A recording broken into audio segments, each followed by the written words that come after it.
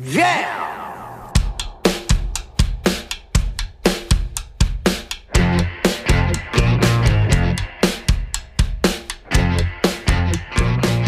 It's Josh Williams here, and welcome to another bonus episode of the One Man Podcast. Today, my guest is comedian and a good friend of mine, Trent McClellan.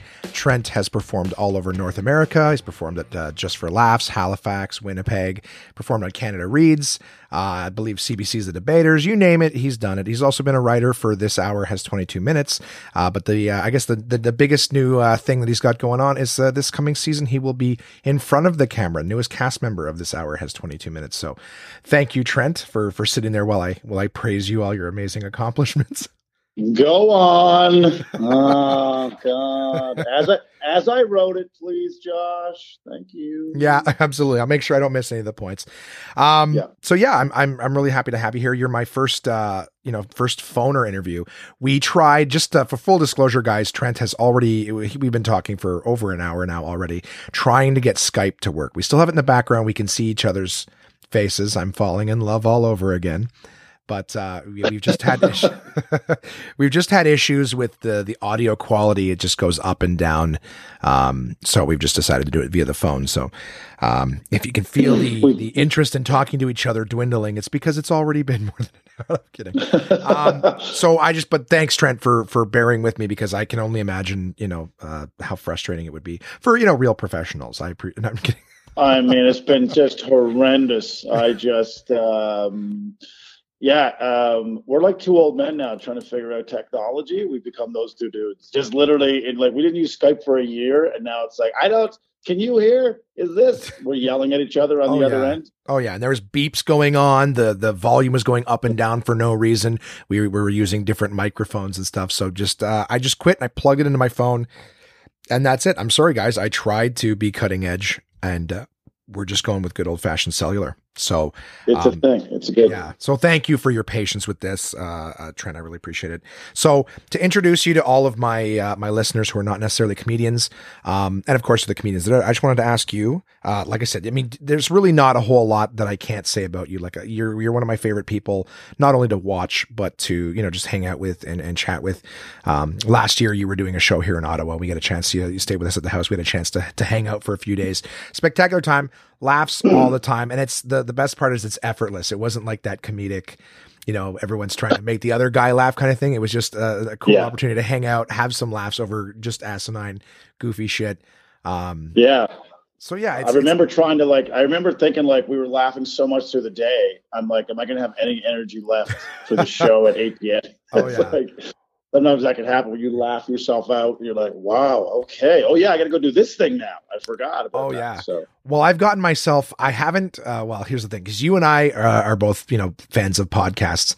And, we were both joking about Burr's podcast, how he's always going, oh, Jesus. And you and I were doing that back and forth for 3 days straight. So it is now the regular part of my, it's in there. I say it just in my day-to-day life from time to time. And I actually said it once in the podcast. Chris Lidmus, it's the only time I have ever edited something out of my podcast. So, I said it, and then immediately I was just in the moment. I was like, that's me channeling Burr, wearing my influences on my sleeve. So I cut it out only because I didn't want to be, that's the only thing I've ever edited. Nothing I've ever said have I edited out of the podcast. But I blame you. Yeah, thank you. And your good nature. I'll accept. Yeah, I'll accept blame for that. My wife says that. I slipped that into our conversations as well now, and I'm not even aware of it. She's like, "Yeah, you do that Burr thing," and I'm like, "No, I don't." She's like, "Yeah, you do. You do that Boston accent thing," and I'm like, "When? When do I do it?" And I can't. It's subliminal almost. I don't even realize. So it's almost ingrained. So I gotta probably start recording my conversations and then editing those conversations later. Yeah, exactly. The New England accent is an easy one to do. Like I went from like the hickish, southerny sort of, "Hi man, what do you do?" to like now my dumb person is the New England loudmouth Peter Griffin sort of thing. Oh, you having a good time there? You doing a good thing? Yeah. Just that thing. Yeah. Oh yeah. It's kind of a combination. Yeah. It's kind of a combination of the Southern guy and I like that one. It's like the New Buffoon kind of thing. Is the New Buffoon? That sounds like a good band. That'll be a new band in England. The New Buffoons. You think so? England will take that one? Yeah. Yeah, they'll be like, "Hey, we're the new buffoons, and you're watching much music." Yeah, of And they're course. just there in The the England studio. bands always come here to promote themselves. Can we get just a little bit more of an audience? A lot of travel. Yeah, we're playing it. We're playing at Starbucks. Come on down; it'll be fantastic. And that's all. We're taking our UK band to Canada to play in a US franchise. Yeah, exactly. That's great. Yeah, the worst manager of all time. I've got a bunch of dates. It's across the country. Okay, we're going to do show after show, night after night.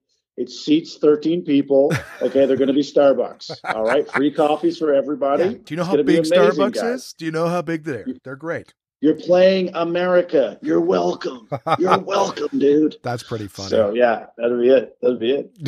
It's wild, how those UK bands like even now, I got my US work visa about 2 years ago, Okay.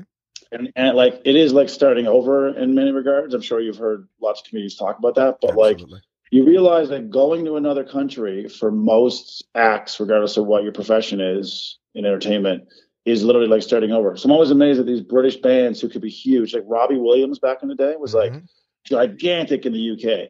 And he came to the US and it was like nothing happened. Like people just didn't connect with it. But he's still a massive star in the UK. Like it's so weird how you can just be in your little universe and pod and be that thing.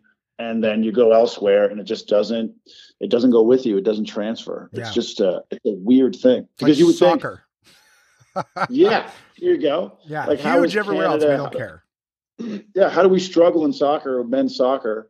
And the Americans have gone on to become, one of the, top 15 or 20 in the world. Like they're there, and they were like we were at one point. So actually, one of my podcasts, we talked about that. I talked to one of the coaches here in Calgary, and we had a big discussion about Canadian soccer and stuff and why it is where it is. But yeah, it's weird. It's just kind of weird how things aren't transferable. Well, maybe because we only have Even though you- lawns for like 3 months of the year. That could be Yeah, why. that's We don't part have of a it. whole lot of fields to run across. Yeah, but you look at countries like Norway, for example, who gets a ton of winter. They're ranked way higher than we are than Canadians are, and they have way less population. So it's like where do we blame? It's weird. Things that you would think would be obstructions to success actually aren't for other countries. So why is that? We have more wealth than some countries. Whereas a country like, Brazil or Chile or something, which is far poorer, they tend to do well. And then this piques your interest and you fall asleep while I'm talking to you here. And For you guys don't know, I'm crossing my eyes at Trent right now. This is why I dropped out of high school. If you throw too much information at me at once, my eyes will roll back in my head. It's like geography. You're like, when's class. recess? When's recess? Well, we had a great riff on the You Doing Canada Reads that, of course, got lost to the Skype failure. Well, that'll be it. That'll be in episode 3 of this same podcast, which is a 3-part podcast where we, the bonus features of all the different takes that we do. We should do a blooper reel of all the shit that we tried to record. For anyone who doesn't know, I was talking to Trent about this. I might bring it back up now, but Trent was part of Canada Reads, which was, I learned recently that, so it's basically kind of like the debaters about books, but you were saying that you have to read everybody's books. So you all read all the same books, and then you defend your book, and it's a process of elimination thing. Yeah, 5 personalities in Canada, and we all pick our favorite book from a short list. And then we all meet for 3 or 4 days, and we debate as to which book is the best. And of course, you're defending yours to the death. And then we all also get to vote a book off every single day. But you have to read all 5 and know them pretty well. Obviously, you have to know your own pretty well. And then at the end of the day, there's one book left standing. So my book that I defended anyway, book by Lisa Moore called February is the one that won that year. So yeah, I was saying to you earlier too, it was like the most stress I've ever felt in my life. Like going up on stage and doing stand up, I'm like, I feel at home doing that. Like that's comfortable, like my living room.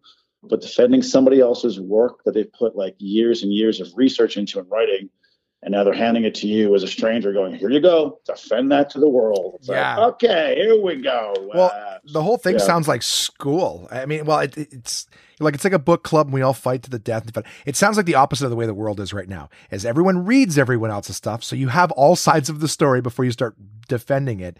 And instead of defending like your favorite, pop star or something like that, like, I'm going to defend a book. I'm going to read it. I'm going to gain knowledge, and I'm going to eloquently defend why this book is a masterful piece of art.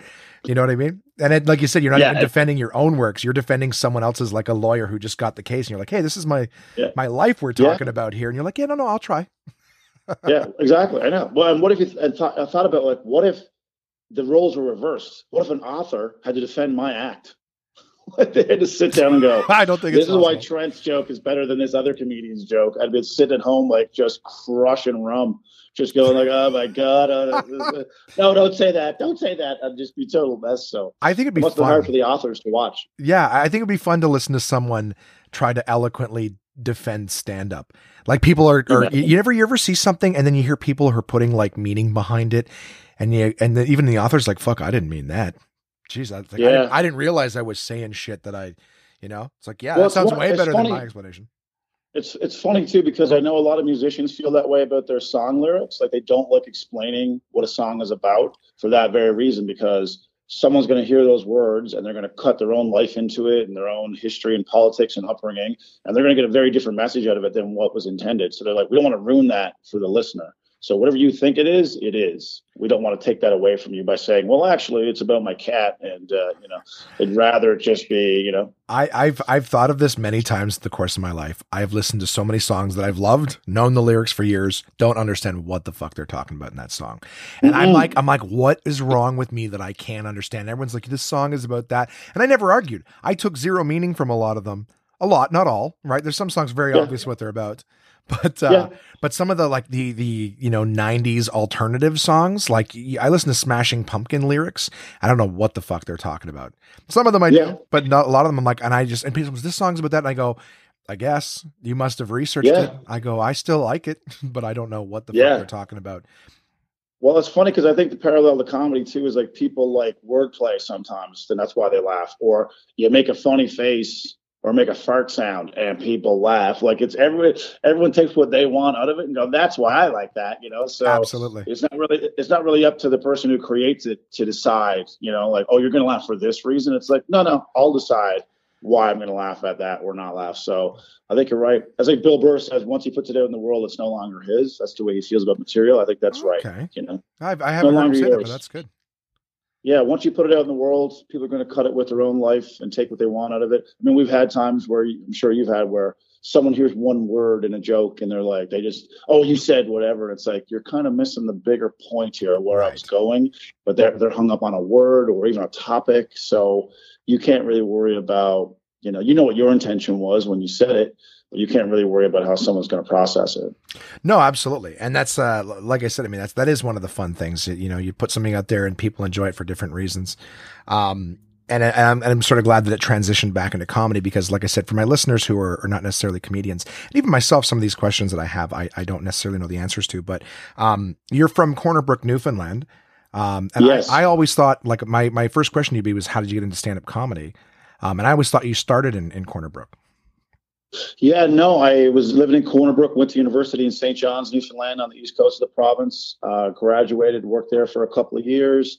And then I decided to move to Calgary, Alberta, just because the economy was falling apart in Newfoundland. There weren't many opportunities. So moved to Calgary. But in the interim, I was looking at the possibility of trying stand-up for the first time. So in Newfoundland, there were no comedy clubs anywhere across the province. There may have been a show or two that came through, but no set up comedy room per se, not an open mic, not a club, nothing. So I was like, hey, move to Calgary. They have open mic opportunities. I want to try it. And the benefit to me was if I go there and it doesn't go well, then who cares? No one knows me anyway, so it doesn't matter. So really there was nothing to lose. That was my first opportunity to go on stage. Probably would have been 2004, I guess. Yeah, so went to an open mic, did 5 minutes. Luckily, it went well. I often wonder what would have happened if it hadn't gone well, how it would have gone back, but I was fortunate that the audience got what I was talking about. And that was it. I was hooked. I was like, man, this is the best feeling in the world, as you know. So absolutely. It was it. And there's a lot. It's funny that you're saying, hey, well, no one will know me here. It seems to be, I don't know the percentage, but there's two things people think when they're doing stand-up. They either bring a ton of friends or they don't bring a single one. There doesn't seem to be someone like, it's my first time, so I brought a friend or two. It's either a giant safety blanket or complete, anonymity or whatever. Yes. So, and I think it's funny. I don't know what your thoughts are on this, but I always felt like my first time, it would have been more pressure to bring people I know, because it would have been like, you're all going to be there for this experience. I have no way of knowing how it's going to go. So, and then of course, when you fill a room with a bunch of your friends and family, it's not really authentic laughs because they're just there to support you. Or it goes the other way, they're hyper nervous for you, and now they can't laugh because they're so tense and whatever. So, I always thought it'd be better off to just go in front of strangers, and that'd be a more authentic gauge as to where I was or what I was doing. But to this day, I still see people like, yeah, it's my first time, and I brought everyone from work, and I'm like, oh my god, yeah, you might need to quit your job now. If Yeah. this goes bad, Yeah, you start like, talking you about gotta- dick and cum jokes. It's gonna be hard to look these people in the face tomorrow. At the coffee pot, like, that was rough, huh? Last night. That was you go to the meeting today. I wanted to keep those two worlds very separate until I knew, okay, I've built a level of competency with this, and now, for the most part. But I had work, friends, and family at my first time, but it happened. It was not my choice. I was going with friends. I've talked about this in other podcasts. I was going with friends to open mics a lot, and the first time I got asked to stand up, it was Trevor Thompson, and he was talking to my group of friends because we were going to shows. He recognized us, seeing us over and over again, and he said, hey, what brings you guys? And one of my friends was like, we want Josh to do comedy. And he goes, well, I run a room on this night or whatever. I can put you on this date. And it was like, all my friends were like, yeah. And I was like, fine. So they knew it was happening. Like, it wasn't like I checked it out and got it. Like, they were the ones pushing for it. I accepted. And then they just knew when it was going to be, and they all decided they were coming. So, I had the safety blanket there, but it wasn't like, oh, I need this safety blanket. Cause now going forward, whenever I have something new, like I don't even pitch ideas or premises to people anymore, because I know that as soon as I get an idea in my head, I could tell 2 or 3 people and they might nod and go, oh, that's funny. And immediately I go, okay, well, it's not funny then because you didn't laugh out loud. And you know what I mean? Like they're just, I know what I want a joke to sound like because I know what it feels like on stage to get a joke that works. And no 2 or 3 people sitting around a table or whatever can ever give me that response. So I will immediately doubt it. I'm in that whole, like the laughter is real on stage. Everything else may or may not be sycophantic or supportive or whatever it is. Yeah. Well, it's like when you're talking to comedians about a bit, like if you and I were talking, having lunch or whatever, I got this idea for a bit. You might not laugh out loud, but like you'd go, yeah, that'd be funny. Like we can just do that as comedians. We're like, yeah, that's funny, because you just know it'll work or it has potential to work. But I think when you talk to people who aren't in stand-up, you see them as audience members. And so when a bit doesn't roll across the table and it doesn't seem to get a laugh out of them, you're like, okay, never mind. That's stupid. That's stupid. I'm sorry. Like, and here it is, totally out of the environment, totally out of context. You're sitting around a table. It's not even a place to. So yeah, it's weird how you can lose confidence in a bit just by the presentation of it the first time to someone. I don't think that's very funny. Like it's like, well, okay, thank you for crushing my dreams, and the hell with you. Yeah. So, by the way, I'm going to be on at this place, so get some tickets for it. This just so you know, because I've had it go the other way where someone thought like, yeah, I don't really see anything there, and I've ignored that and gone to a comedy club and tried it, and the bit did really well. So I mean, obviously it's no gauge as to how it will go. And I knew a friend of mine one time used to always ask his girlfriend like what she thought of this idea, this bit, and she'd be like, I don't like that. And it's like, you're just talking to one person and this person is going to shoot it down. It's like, that could be your best bit. That could be the thing that you hang your hat on for the next 2 years, I've had stuff like that where you just go, oh, okay, well, it's this, and you get the feedback and you go, okay, I'm not going to do it. And then you try it, accidentally. A lot of my stuff is with the crowd work. I'll be talking to someone and it reminds me of a story. And because we're talking about that thing, I'll go, fuck, I'll tell the story. And the crowd laughs and I go, fuck, I've been sitting on this for so long. I was going to try that years ago. And look, it works. But I mean, it's such an organic thing, man. Like, you and I have had these conversations before about, it's not just about the wording of something. It's about the volume of it, the tone of it. Do you whisper? Do you add other voices to it? What is it sandwiched in between? The speed in which you do it. Like there's so many things and knobs to adjust on one particular bit or concept. And so you're always tweaking it. So just to fire a rough draft of across the table and go, yeah, I'm thinking about doing something like this. It's like, that's not even a joke, really. That's just, here's an idea I have, and it could be colored in any different way. So, you have to be very precious, I think, in terms of who you share idea with, because they can kill it pretty quick. And also it may not just be a topic they just don't care to hear about. Like it could be like, yeah, they're just not in that headspace. Yeah, you know and it's not just, relatable or anything like that at that point. No. Yeah, you're absolutely right. And that's why I say, like, I just, for me now, there's one place that will tell me whether something is funny or not, and that's the stage. Everything else is just, you can throw it out there, maybe pick someone's brain, but I don't use it as a, what do you call it, a barometer for how funny the joke itself is. It's just meh. Yeah, and you're right, and you don't know. And other times you think something's going to be amazing, and it's not. Other times you're like, yeah, this is a half-assed thought I had about whatever, and that bit does amazing. So it's like, I think John Mayer, I heard him in an interview once. He was talking to a bunch of music school students, and he said, he asked them, how many people here think that they're smarter than the public or smarter than the audience? Everybody. And a lot of them everyone put their hands up, and he goes, that's funny. He goes, because every musician puts an album out, and they pick, the song they want to be released as a single. He goes, and quite often that song goes up and just crashes. It doesn't do anything.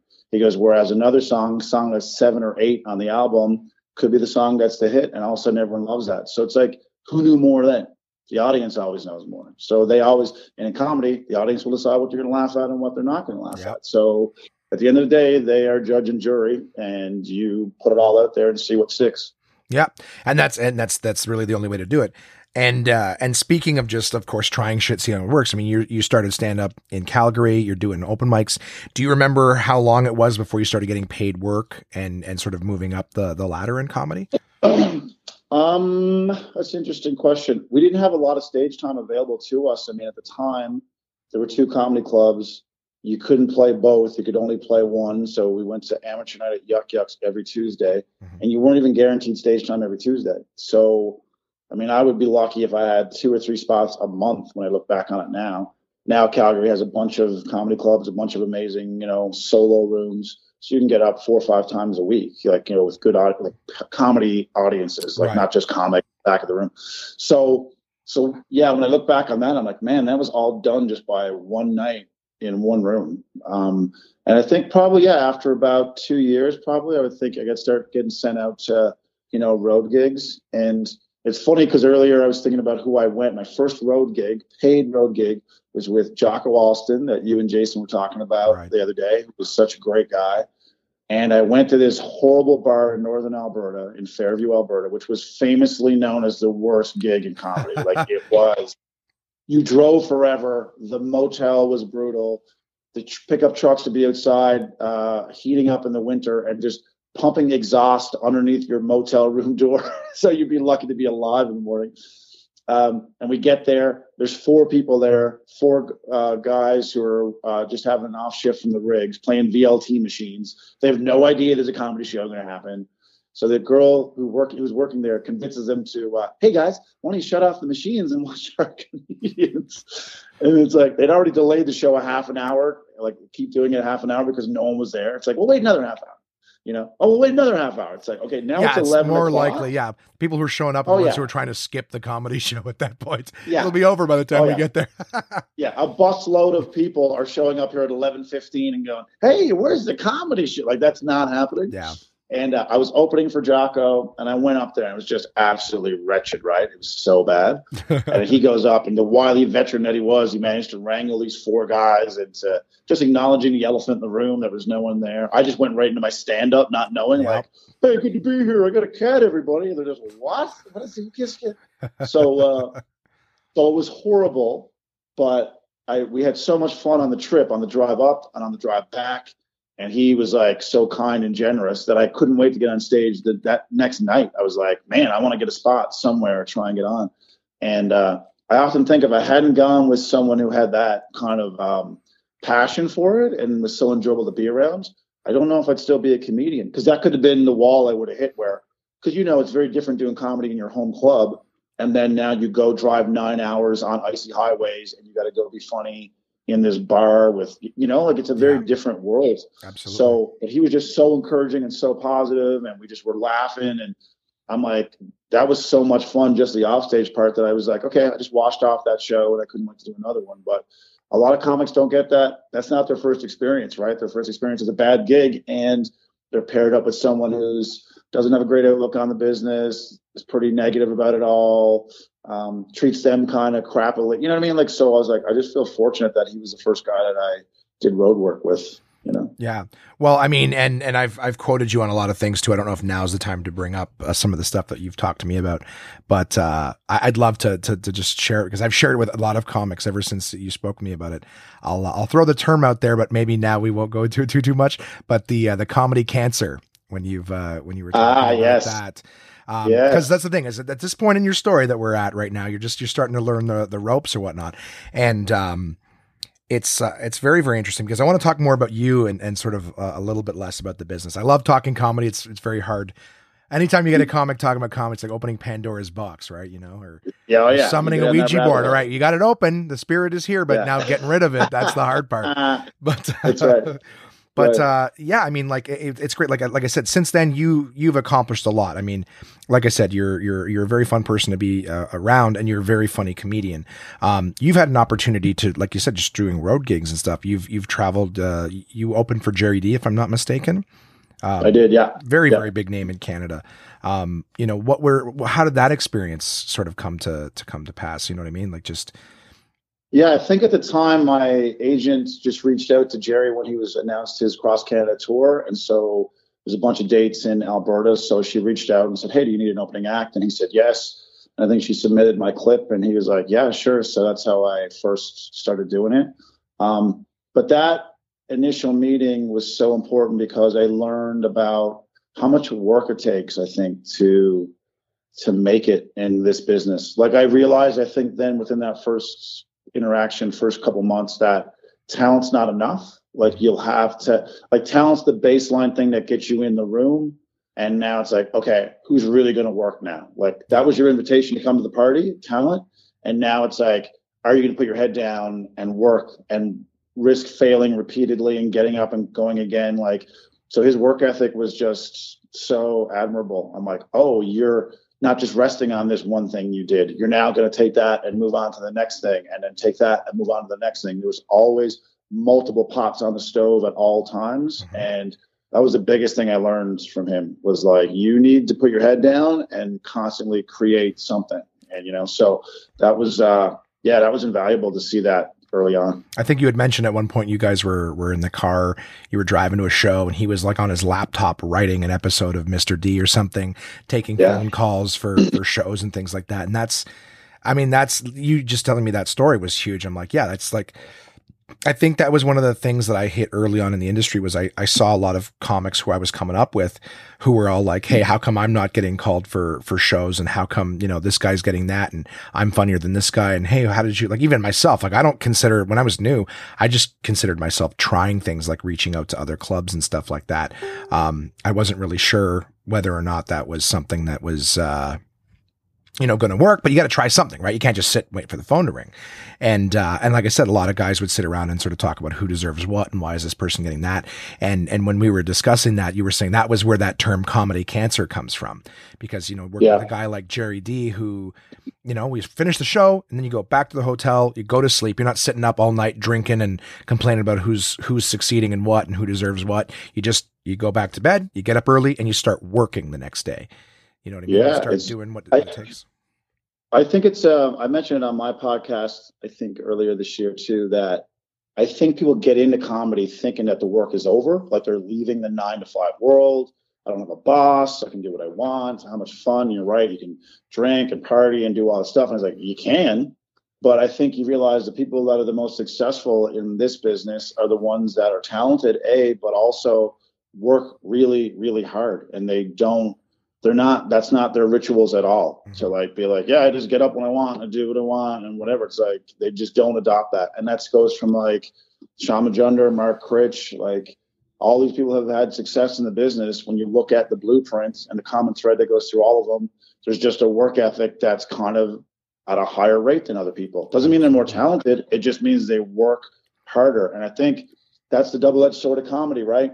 Hey, you don't have a boss anymore. Congratulations. So now you have to set the standards for yourself. That's and the toughest that's discipline really difficult to do. Yeah, it's the toughest discipline. I had that same thought, you know, like I'm not going to have the 9-to-5 anymore. I have never worked harder in my life than doing stand-up comedy. And not necessarily physically hard, but I can tell you the mental taxation sometimes, because it really is. I mean, I got to a point where, if I sit down and try to watch a TV show in the middle of the day, I feel guilty. I'm like, I could be doing something. I could be making a poster or sending an email or plugging something on social. Like there's something I can be doing right now to further myself comedically. And even when you do, you can put the full day in, right? Self-employed, you're never off the clock. And there's two sides to it, right? Like there's the artistic side you're talking about where, you could be writing jokes or fixing jokes or, working on your set, whatever it is. But then there's the business side of it with marketing and learning more about social media. And like, you're an entrepreneur, you really are. Like, but a lot of people go into it not thinking that. It's just like, I'm a comedian, man. It's like, okay, great. But your product is your comedy. So that makes you an entrepreneur. You have to find ways to get your product out there, to find who your audience is. All those things takes work, and it takes digging and trying to figure out what works for you and what doesn't work for you. So I almost divide them into two categories of like the artistic side, generating material, working on your act. And then there's the business side of learning about things, about budgets and about marketing and what works for ads and all those things. So absolutely, that's something I've had to adopt, that mentality. I think I always had the artistic part, because that's the fun part, right? Like right. I enjoy working on jokes and crafting material. I enjoy that, building a set. The other part I didn't enjoy. I'm like, oh my God, I got to watch a YouTube video on like Instagram marketing or whatever it is. But you realize you're competing against everybody else that's out there, and not just in your field, but you're competing for an audience's attention in a world where they have so many things yelling at them. Look at me, go to this restaurant, go to this show, come here, visit this place. It's like that. You're all part of that, when you're trying to put yourself out there as something that's worth looking at. So I think adopting that mentality about, okay, how do I become better at the business side of it is also equally as important. I think again, that's what these people did who are successful. They understand it's a business. And so how do I learn from that? So, well, when I first started too, like I suggested to other comedians and stuff, like I got headshots in the first year, and I'll be honest, at the time I thought, I don't know what I'm going to be using these for. I'm not really getting booked where they're putting my headshot out or anything, but I'm like, I want to take it seriously. Right. And if I want to be taken seriously, it's that whole fake it till you make it. But I remember just when I'd ask other comedians, they go, well, I don't need headshots or a website yet. I got nothing to promote. And I go, when I started doing it, I was learning what I didn't like in my, my headshots. I was learning what I didn't like on the web and all the things I had to learn in order to do that. And I'm like, why would you wait until you need these things to start ironing the wrinkles out, like working the bugs out of these things? It's like, why not be learning comedy and developing that and developing the business side at the same time? So anyone who's listening, there's a lot of people who might, this is just a side note, I'm sure you were, again, back to the comedy cancer, is sometimes, you'll try to, put headshots out or build a website or try to develop something. And other people, in the community be like, well, you're not ready for that yet. You should, what are you doing that for? You don't need that. You don't need a website. Like, look at this guy, pretending to be bigger than he. And it's one of those things that's part of the comedy cancer, man. People will try to drag you down when you're trying to learn and develop yourself. You need to work on these things. You need to know these things, because someday you will require them. And, if you just start learning how to promote yourself on social media and all that, I mean, always be honest. Don't say that, you're the biggest headliner in Canada if you're not, but there's nothing wrong with learning how to put your face on a poster, learning how to, create business cards and how to give them out and start developing an audience. Because again, once you're ready for it, you don't want to be starting at that point. You want to already have something established, some experience. Yeah, I totally agree. And I think, if you go back to the whole entrepreneurial mindset of it, imagine you're going to open up a coffee shop and you don't have a website, you don't have a sign on the door, but you want to be a coffee shop, right? You really want this business to work. That's what you said, right? No website, you have no advertising, you have nothing, and you sit down and wonder why your business is not booming. It's like you have to do the logical steps that anyone would do in a business to put themselves out there in the world. Absolutely. And the other thing I realized too, which differentiates comedians across the board, I realized that there's a great saying that I learned a while back, which is show me where you put your money and your time, and I'll tell you what your priorities are. Right. So comedians, for example, would have no problem spending $100 at a bar, but if they were going to have to pay $100 to get headshots done or to get a video clip done with a couple cameras, they're like, oh no, I'm not going to do that. So it's like, yeah, but you say you want this success, right? That's what you said. You told me you wanted this. So then we look at where you put your time and where you put your money. And they don't match up. because your time and money are going over here playing video games and getting drunk 4 nights a week.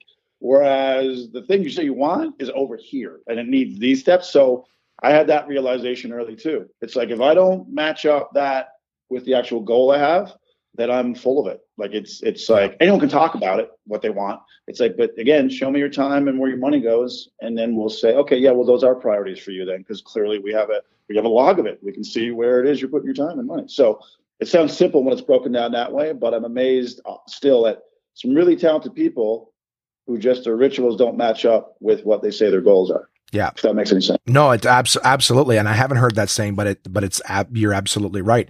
And that's the thing, right? And it's easy to sit back and look at what everyone else is doing. Oh, this is this and this is that, you know, but they're working.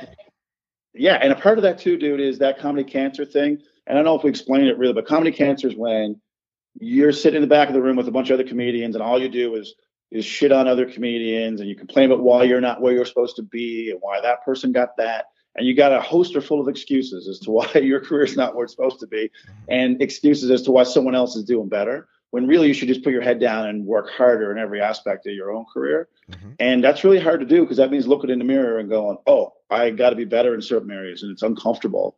A lot easier to just look out and fire off bullets at other people and whatever. And I don't know, I feel like you can do that, but you end up miserable and bitter and angry and all those things. And the people who don't do that, who just work hard and trying to improve themselves in every way, they tend to just do better in life. And they're actually happier too. Like they really are happier. And that's the thing too, is they're new, they're having fun on stage. They're hanging out with their buddies, right? They're in that circle. Just to share a quote back with you is I like that one where it's like, you know, you got to change something. I know it's fun to drink and all that time, but you got to make that saying is, some people hate change so much they're willing to fail. Some people hate failure so much they're willing to change. And yeah, I love that. That's I love that. Yeah. And it's so huge because that's the thing is you can sit there and go, I'm not gonna do it. It's like, well, then you're going to fail. But if once you get sick of it and you decide, okay, I gotta make a change, something's going to be different, then you're going to see yourself come out of it.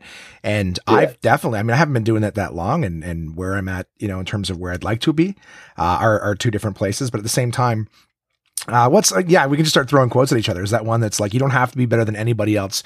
You just have to be better than you were. You know what I mean? So as long as you're improving, you know what I mean? Then that's all that matters. Comparison is the death of happiness, right? So you keep and put all the guys that you like and how he's doing this and he's doing that. All you will do is create just the. And I think I agree with all that. I think part of the problem too with change is that, you know, you become a comedian, you get accepted into this community, you know, your little class, I guess, of people who all started at the same time. You're meeting all these other comedians. So there's a part of you that wants to just stay in that community, right? Which means just doing the same things that everybody else is doing. To step out on an island on your own and start doing things that are different and taking risks that other people are taking, maybe business-wise or even creatively. We know people who are, you know, their act is totally different and off the wall and whatever. Like, that's really difficult because you still want to be part of that community. You still want that camaraderie. And now you're off on an island on your own and you can feel very alone. But at the end of the day, if that's what you feel you were meant to do, you got to do that anyway. Like, otherwise you're never going to be happy. So you might as well go off on the island. And guess what? There'll be other people on the island. There just won't be as many people as there was on the old islands. Right. You know what I mean? Not that it's better or worse or anything. I'm just saying, if you follow your own true north, that's going to mean you're leaving a certain area. Like, and I don't mean that in terms of an egotistical way. I mean that in literally, not everyone wants the same things you want. Not everyone approaches the job the same way. So just accept that. Well, and I love, one of the reasons I love talking because it does bring all my favorite sort of motivational quotes to the surface. And it's funny that you were speaking about the island, because one of the ones that I like is, you can't discover new oceans if you're afraid to lose sight of the shore. Yeah, man. Burn the boats. You got to take the island. Yeah. I like the one. Take the island, burn the boats. Yeah. You know, like, you ain't going back. So here we go. And just the thing is, if you're afraid to get out of your comfort zone, then you're never going to explore anything new. You're never going to find something that totally agree. You know, yeah. So I love talking about, and one of the things too, just something over the last year or so, it's worked for me, it's worked for others in terms of just keeping the perspective, was, you're now at a point where, you know, I met you working at Absolute Comedy, and since then I've seen you really develop in terms of just producing your own shows, because one of the things that I want to share is, like, in the industry in Canada, it's like, there's comedy clubs, and you think to yourself, oh, there's only so many clubs and this and that. And that's where the level I'm at is, how do I get into new clubs and stuff? But, you know, after talking with you, cause you always see these guys in theaters, And even in comedy, when you're new, you hear guys going, oh, this guy's doing theaters now, right? There's that transition from going to, doing clubs to theaters. And you think, oh, it's just that they were sold out at the clubs so much that they had to do it. And it's not. It's for what you were sort of, explaining to me is there's a lot of relevance, and I really want to share it with the comedians who are listening, is that whole, like, everyone's unhappy. Part of that comedy cancer thing is, why is this guy getting the work here and why am I not getting it? For whatever reason, right? Or the pay here sucks and why don't they pay us enough? And you put it so simply. And that's usually the best way that the information just sometimes it's so simple what the answer is. And that's, you were saying, well, you know what? You can go rent a theater and you can charge what you want and you can be whatever spot you want to be on the show. If you're not happy with how someone else is doing it, just go do it yourself. And it's just a business model. Like comedy clubs are a business model. Here's how we do it. Here's how the money breaks down. And as a comedian, you decide agree or don't agree to it. So there's really no argument. There's really no, like, this is what we said we're going to pay you. This is what it is. Whether there's 10 people or 100, this is what you're getting paid. Yeah. So there's no risk on your end, right? That's comfort, safety. The other part, as you said, renting out a venue. Now you got your own money involved. Now you're taking a risk. Now you're going to see if people come. So that's scary, and that's leaving the comfort zone, right? And it's terrifying, and I get that. But I always felt like you just have to change your mindset. Like, you're an entrepreneur. You're running a business. How do you want to run your business? Like, you can sit here and complain about how this business is run, or you can try and leave that business model from time to time and go do your own thing. Like, but that's all a choice. You choose to be in it or you choose not to be in it. Right. So you really can't complain to the system. The system is what it is. It's always been the same. Right. That's the way I kind of looked at it. So it's like the fly smacking its head off the window. Like, maybe this way, maybe this way. It's like, you've never got it that way. So when do we readjust and go in a different direction? So, you know what I mean? I love that. It's like, who do you blame? You don't blame the window. The window's going to be the window at all times. It's like, I'm here and it's going to be difficult. Okay. All right. Well, I know that data, and now I need to take that data and try to go elsewhere. So, and it's so simple. So can I ask then, like, because now, like you said, you're an entrepreneur, you do your own thing. What is it? What's your daily process? How do you start your day? I like to start up with my dog, Staffordshire Bull Terrier, staring me right in the face at probably between the hour of 5:22 a.m. and 6, and he'll demand breakfast. I will then get up, do that. Normally, I try and do that, get some coffee, and then go to the gym. I like to try and get underway early if I can, just because if I do it later, I know I'll talk myself out of it.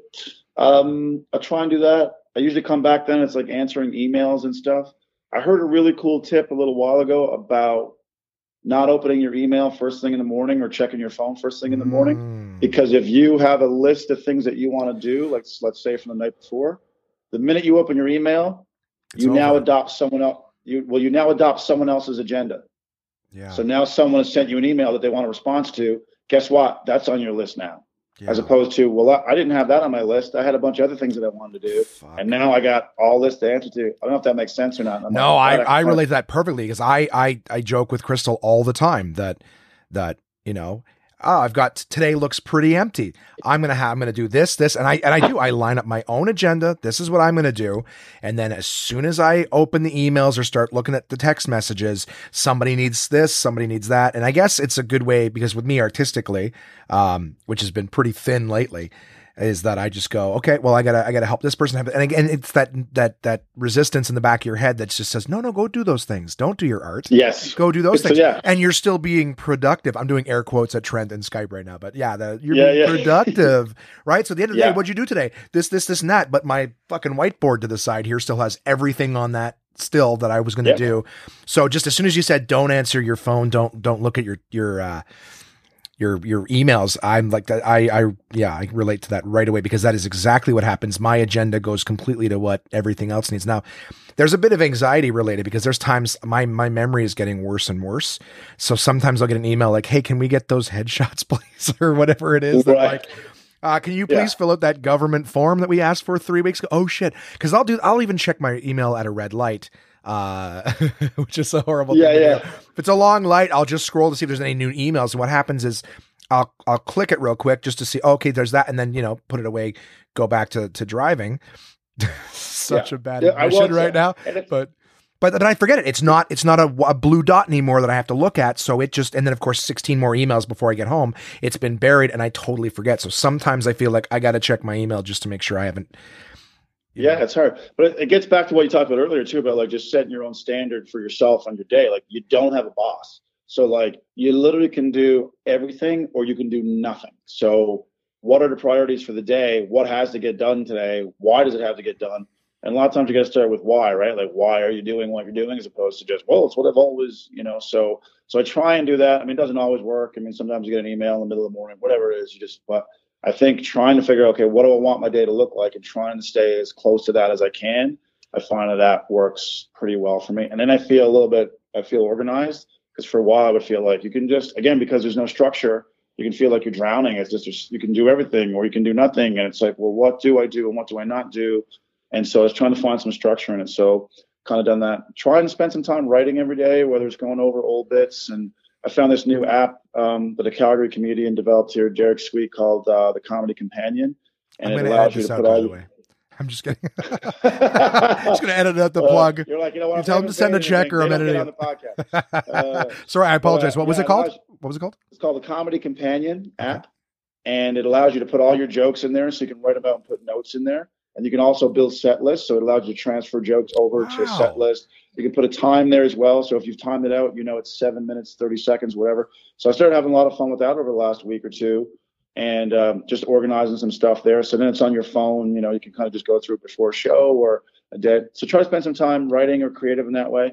And then the other part is the business side, whether it's like meeting with my manager about upcoming tour dates, where do we want to play, why do we want to play there, when, venues, all that stuff. So it's a lot of stuff. Of course, there's social media and putting ridiculous stuff on Facebook. There's never a shortage of work. That's for sure. There's never I've always said this to people here in Calgary. I'm like, when people tell me they played video games for 4 hours, I'm like, how? Yeah. How did you play video games for 4 hours? I don't understand where you found the time to play video games for 4 hours. I just don't have it. Like, I don't even have a kid, and I still don't have 4 hours to play video games. Right. I just don't. So again, I don't know. Everyone sets their own schedule, I guess, when you're an entrepreneur, if you look at it that way. So, well, it's like that automatic millionaire stuff where you're investing now to have it later. Whereas a lot of people, it's like, you make the $500, you spend it right away. So it's like, that's fine. You can just stay down here always broke and where you're at, or you can just sacrifice now, put the, time is the currency, not money, but put the time in now. And hopefully you see a larger return on that investment later, as opposed to just, I spent 5 minutes writing a joke and then tried it out at an open mic or whatever. Like I can see that. If you don't mind my asking, this is something that's been very fascinating for years. I've never explored it because it doesn't really exist in Ottawa, but you're saying you have a manager. How did that come about? Because I know some comics who are larger have a manager. How do you go from just being, I represent myself, I send my own emails, to getting a manager? Yeah. I mean, I don't know if that's, well, again, I felt like I was drowning in a way, because it felt like I was doing this touring stuff, and I mean, you've produced shows. So imagine, instead of producing one show now, you've got 7 tour dates on the calendar. We're talking contracts, insurance liability, marketing, like print media, social media, all these things. You still have to go up on stage and do stand up. You still have to generate new material. You're still trying to be involved as a husband in a marriage. You're a dog owner. Like, there was just too many things. I had too many balls. I was like, I can't do this. So I needed someone who had a little bit of some business expertise to go, I can handle this chunk of stuff. And so that's where I felt like it wasn't an ego move. It wasn't like I'm at the stage where I need whatever. It was literally a workload move where I'm like, I need to delegate some of this stuff to someone who I trust and I feel can do it, and who wants to do it also too. So that's kind of the point that I got to. And then it allows me now to not make excuses for other stuff. It's like, well, now you have more time to write. There's no excuse. You have a manager who's dealing with all A, B, and C. That's off your plate, and now you have time for this. So it just freed me up to do more of the stuff that I should have been doing. I found I was spending way too much time on the business side and not enough time on the creative side, if that makes sense. So is that someone you had to go seek out, or did you receive offers to have a manager? Someone asked me to go for coffee. He's like, hey, man, want to have a chat with you, whatever. So I went for coffee and hit it off right away. We looked at the world the same way, like life in general the same way, in terms of, you got to create your own opportunities. You got to work hard, all those things. That's great. And just seemed to make sense. So I was like, yeah, let's go for it. So it's been great. Like I could, in all honesty, and again, not because of career status, but just because of what I wanted to do, I probably could have used it a couple of years ago. Like I look back now and go, oh man, I would have been way more productive creatively if I'd had someone to help me with that. And I had someone for a while, but they had a full-time job and then they had a baby and I just didn't have time to do it. They did as great job as they could. So then there was a big gap where I couldn't find anyone else. So then this person came along and I was like, this is great. So it's worked out really, really well. Yeah. So Jake Hirsch is my manager, and he's been tirelessly working hard and doing and loves doing the part that those things as well. As I didn't enjoy doing them as much, whereas he actually enjoys doing that stuff. So it just kind of works out. Yeah, it just kind of worked out. It's nice when you have half of the thing, because that's the thing. Sometimes I bury myself in the work and the production part. I have fun designing posters and new logos and coming up with new ideas for new ventures and things like that. And then the whole, the writing part, like I use the workload as an excuse to not do the writing a lot of the time. Right. Because just with the ADD or anxiety or whatever it is, I cannot stare at a blank piece of paper and just be like, produce. But if I well, it's funny. No, sorry to cut you off. Go ahead. No worries. I was just going to say, but in terms of, doing a post or something, I know exactly all the information. Everything that I have to put out is there. It's just a matter of putting out. Whereas putting it on paper in terms of the joke or the material, I'm like, shit, I don't even know what it is all I'm putting out. I write the first idea or the first premise line, and then it's like, now what? So yeah, I think it happens to a lot of people who start their own business. Like I have friends who are physiotherapists and chiropractors and all that, and they open up a clinic, and the majority of their time is spent like filling out government forms and insurance liability stuff. And you got to do this. They got into the business because they love being a physiotherapist or a chiropractor and helping people and being hands-on. And now they spend all this time doing paperwork at a desk and just, so you can really slide down that slope pretty quickly because there is an aspect of that has to be done. So I was like, okay, well, can I find someone who wants to do that and is willing to do it? And that frees me up to do the thing that I really love, which is creating and generating material and performing. And then I still need to be engaged in that and know where it is. And we talk about it and meet about it. But at the end of the day, then I have time to do the stuff that why I got into it, which was creating comedy and performing. So I have more time to do that. Yeah, no, and that's awesome. And just in terms of course, like the biggest piece of news on yourself, at least, what I've seen on social media is you're becoming the cast member of This Hour is 22 Minutes. Like there's not a lot of huge Canadian television shows, but in terms of something that's established, it's got a history of being good comedy in Canada. I mean, it outlasted Air Farce. Yeah, it's crazy. So we're referring to it as like I'm part of the on-air team. Is that what the official? The on-air team. Yeah. So it's like I'll be doing a lot of the remotes, and I'll probably be jumping in some sketches and stuff too. So yeah, man, it is a huge honor because, like I said, I've been there a couple of times as a writer for different stints, and you're walking down the hallway and you see like all the old pictures of the old cast members, and there's a lot of history involved with it. And everyone there is super cool, so talented. I mean, everyone knows about the cast; they're amazing, but also the writers. And the writers are great. The set designers, the people who do makeup and the costumes, and the people who do the technical production stuff, like the field producers. Everyone is so talented and so nice. So it's like one big family there for the most part. And so it's gonna be exciting to get there, man. Like I'm really jacked to get going and as fire some stuff at the wall and see what sticks. Yeah, man, that's great. I mean, like I said, I joke that I haven't watched in years. I haven't had cable in years, so that's the real reason. I dabble. You've been here living and in a cave for. Well, I have Netflix. Okay, there you go. Right, I watch what I want. Unfortunately, they don't have a whole lot of Canadian pop culture political shows available for streaming on Netflix. But no, I mean, like that's so awesome to see that. I mean, I'm really looking forward to seeing what you're going to have. Well, it's an odd thing too, because as for being a stand-up for 13 years, probably 11 of which have been full time, I haven't had a day job in 11 years. So like to actually have to go in somewhere every morning at early in the morning, and you have a boss, you have a HR department, and all that stuff. Like when I first went there for the writing stints, that was really different because I'm like, oh, this is a job. Like I got to be here every day. Like I was here yesterday, but you want me back again tomorrow. Like I got to be somewhere. Yep. So it was a mental adjustment just to have a job again, but it's a pretty unique job, obviously. Like it's a lot of fun, and you're creating a lot of stuff. And again, everyone is so talented and funny. You can't help but be better because you're around such great, talented people. It's like it just raises the bar for you. Absolutely. And it's and a little piece of trivia is that it has always been and is still filmed in Halifax, right? Is it Halifax that it's filmed? Yeah. It's amazing. A lot of folks think it's in Toronto, but it's always been done in Halifax. Yeah. So, and the great thing about being in Halifax, because it is a smaller city, East Coast, people are so friendly and nice, but also they've made that show their own. Like they're very proud of it. When you're out and about in the city, like people know what 22 minutes is, and they're really supportive of it. And like tickets don't last because every Monday is a live taping. And I mean, like it's just jammed every single Monday. Like people can't wait to get tickets to come and watch the thing and watch it. So it's a great city. It's a great city to be in actually, because it's a great community there, and they really put their arms around the show for sure. And you've been obviously several times to Halifax.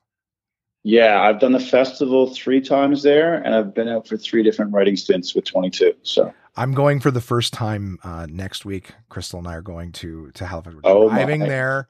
We're driving. Oh my Lord! Yeah, 14 hours just drive. So it's gonna be like more like 16 by the time we stop for gas and get food and things like that. That'll be great, man. Yeah, we're gonna check out the Cabot Trail. It's just another whole day of driving away from Halifax and driving around the Cabot Trail.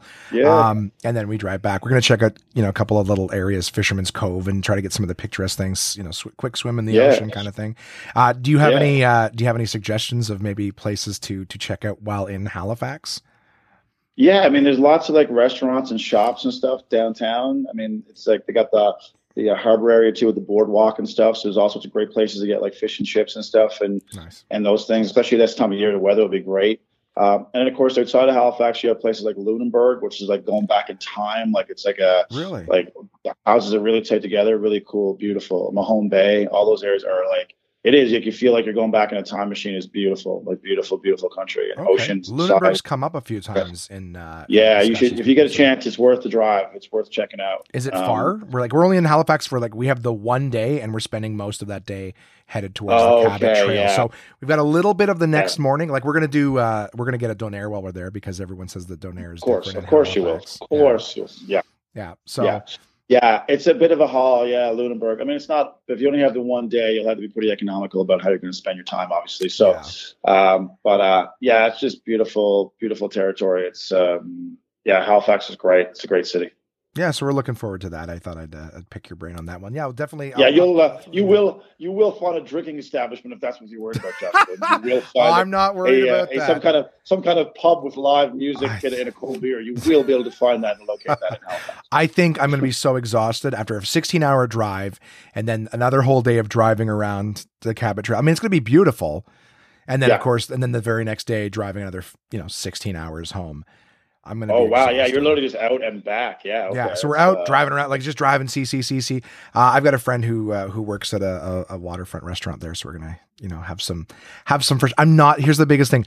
I'm not a seafood fan. I may have said this in the podcast already. I'm not a seafood fan. I don't like sushi. Okay. It's just the smell and taste of fish, and I always hear the same thing when I tell people that. They're like, "Well, you got to try it when it's fresh, and if you go somewhere where they're good at it, it doesn't stink like fish or anything like that." So. Part of, her bucket list was to see the ocean. So I'm like, while we're there, we may as well try. Doesn't get any, fresher than right there at the ocean kind of thing. So yes, I will try it. And if I don't like it there, I think I get to punch the person who says it to me in the face next time. Well, you got to try it when it's fresh. You know what I have? And fuck you and your false advertisement. I find that with people who love sushi, you tell someone you don't like sushi, they can't even accept it. That blows their mind. They're like, well, what'd you have? Where'd you have it from? It's like, how about you accept I don't like sushi? You know what I mean? Like, why? It's almost like a cult. They're just like, well, no, you got to come with us. We go to this place called the Glowfish. It's the best. Like, I don't like it, but like they cannot get their head around the fact that how is it that someone could not like this thing that I adore? I tried. The kids love what is it? Like dried seaweed. Like horrible. Like flat. Oh my God, they love it. I tried a piece the other day, and you remember you ever have fish and you shake those flakes on top of the water and it smells like this stinky. It fucking tasted like I was eating fish food, and I was like, "This is how much we paid for it and what it tasted like." I'm like, and that's what I feel like about a lot of seafood. I had one way back when I worked for TELUS, they opened the new office building in Ottawa. It was like one of their main headquarters or whatever. And they pulled out all the stops for this grand opening, tons of hors d'oeuvres and an open bar, but all the hors d'oeuvres they had were all fish or not fish. Sorry, I apologize. Seafood, sweet food, not sweet food at all. Sweet food. Yeah. So it was like scallops and shrimp and oysters.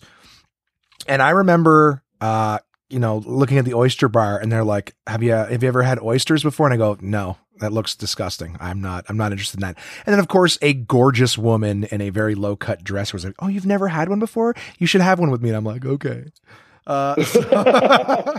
Easily led. You're easily led. Yeah. Yeah. So, yeah, I mean, it was so funny because I go to have one and she's putting like the horseradish and the sauce and everything on it. And I go to pick it up and do the same. She's like, no, if you've never had it before, you got to try it the way it is. And of course you see people just suck them out of the shells. Well, I went to suck it out of the shell and it wouldn't come. So I guess it wasn't shucked properly or whatever.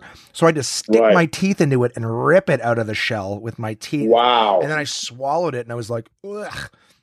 I'm gonna die. Yeah, and I remember it was just like, when you see those horror movies and a slug crawls into someone's mouth and then down their throat, like that's what it felt. I was just like, that was horrible. I remember just going crunch, 2 bites, like crunch, and then swallow. Felt like there was glass in the middle of a snot bubble. And it was just, I'm like, that was awful. She's like, well, now you can try one with the stuff. And I'm like, all right. So I tried the stuff, I sucked it down, and all I tasted was the horseradish and the sauce. And I'm like, there's nothing to that. I go, what an expensive habit to have. You know what I mean? Or they're delicious. They're $3. And she goes, well, they're an aphrodisiac. And I remember saying this again, open bar. I go, I would have fucked you before those. All right. I didn't need. Wow. You're like, yeah, you know what? Well, she laughed. I go, yeah, I didn't need these horrible things. Very expensive. I feel bad for any guy who's out there who's like, I kind of would like to be interested in, sexual activity right now, but maybe these oysters will help get me in the mood. Yeah. I wonder if it actually tastes the same to you and to other people. Like, that's the thing I question. Like, I'm the same thing with cilantro. Like, I hate it. My wife loves it. I don't like it at all. I'm like, are we tasting the same thing? Like, I know we both bit off the same part, but I'm like, I'm pretty sure my experience is different than your experience. Because there's no way what I'm tasting you could taste and go, I love this. Like, it's got this weird, like, soapy mint taste, cilantro. Yes. It's just this, like, overpowering. It's overpowering of everything else. It's like, I don't get it. Like, I just don't understand. So I guess that's why the world has different people in it. That's why. That's something like cilantro. I would have the weirdest list of people I would get rid of, and a lot of it would be based on food preferences. Yeah, you're like, you know what? Can't be around. I don't care about race, creed, or color, sexual orientation. But if you like tomatoes, I will fucking get rid of you. I base it on whether or not you put the shopping cart back in the cart corral after you finish. That's how I divide. There's 2 groups of people. There's that person who does, and there's that person who doesn't. And I ain't got time for the person who doesn't. I do the half-assed attempt. Right? If there's like you just throw it that direction? I find an empty parking spot and I park it right in the middle of that. So it inconveniences someone else. They have to get out and put it away for me. I'm joking. That's not my actual strategy. Josh Williams, all about Josh Williams, ladies and gentlemen. I shop primarily at Costco, and there's usually someone will be like, all right, I'll just give me the cart. Just take it. I go, okay. So good enough. Yeah. I've been bred. So yeah, now that quick scan. Yep. Okay, that's everything. Yeah, everything's in there. They go, just leave the cart. We want the spot. I go, okay. I park it behind the car next to me. So now when I park anywhere else, I'm like, where's the guy that wants my cart? Where's the other car? Yeah. My spot. What is this thing? What is happening? Yeah, for sure. Well, that's fun. Yeah, so we're looking forward to that trip. And yeah, dude. I mean, I'm thrilled to see all the good things happening for you. You know what I mean? Like I said, you're a funny guy, great friend. And I appreciate you taking the time to do the podcast with me, and of course, being patient while we were doing everything else.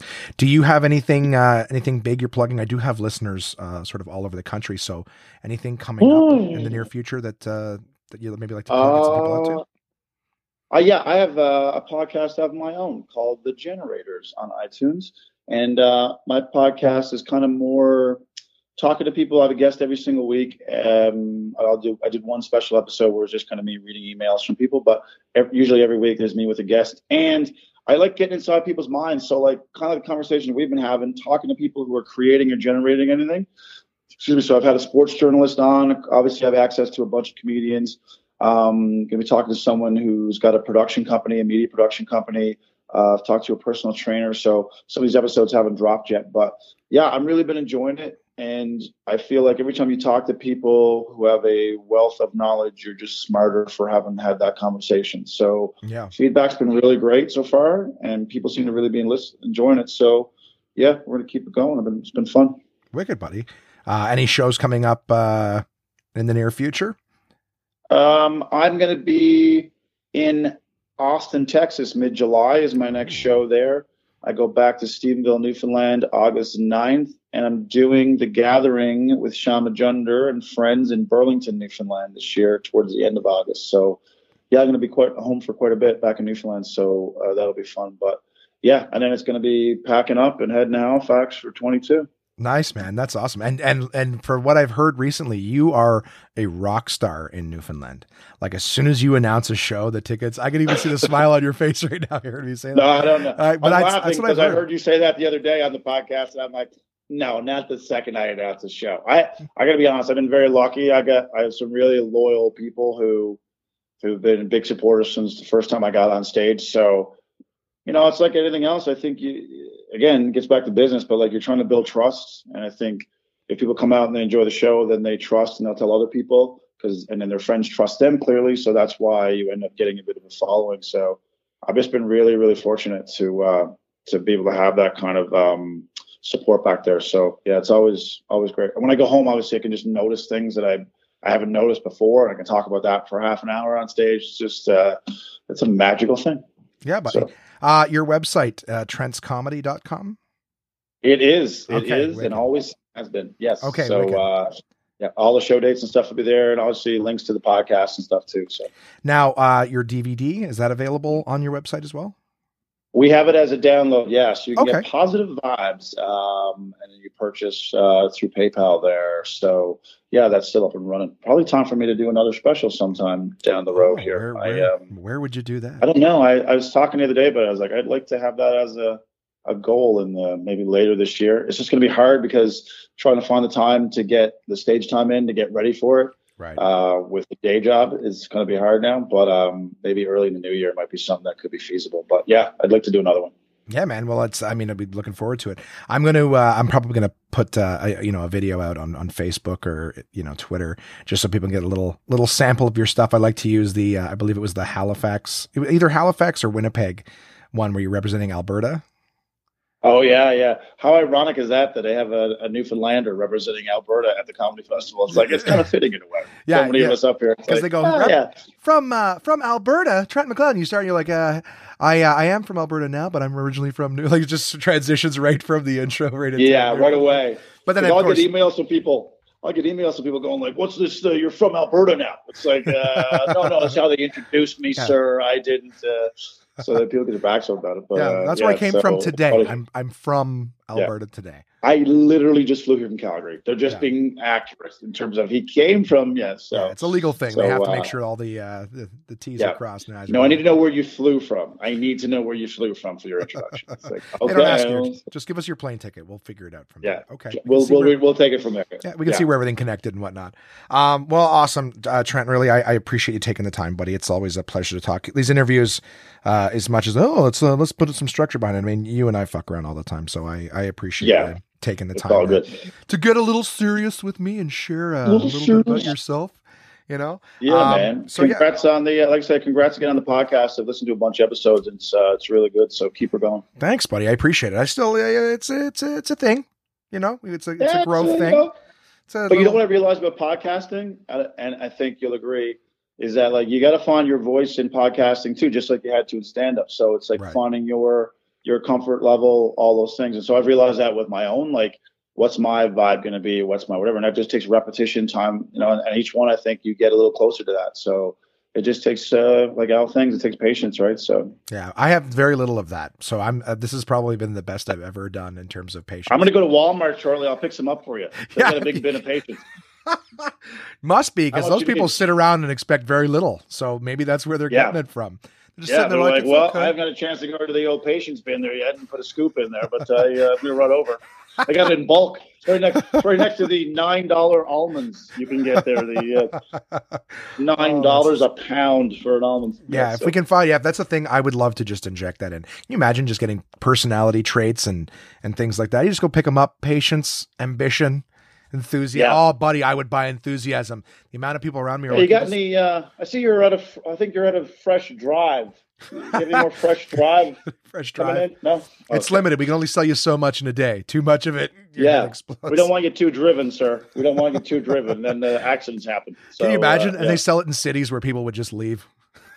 We don't sell a lot of drive in Cornwall. We found that it was bad for the local economy.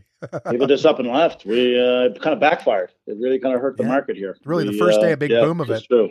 Just a big boom. They took it and they go, what the fuck are we doing here? And they were gone. Yeah, we're bringing in a bin of laziness to try and counter it. So Absolutely. We got that coming in next week. So despair, but of course, but of course, folks will have enough energy to come down and get it. So it's a real catch-22.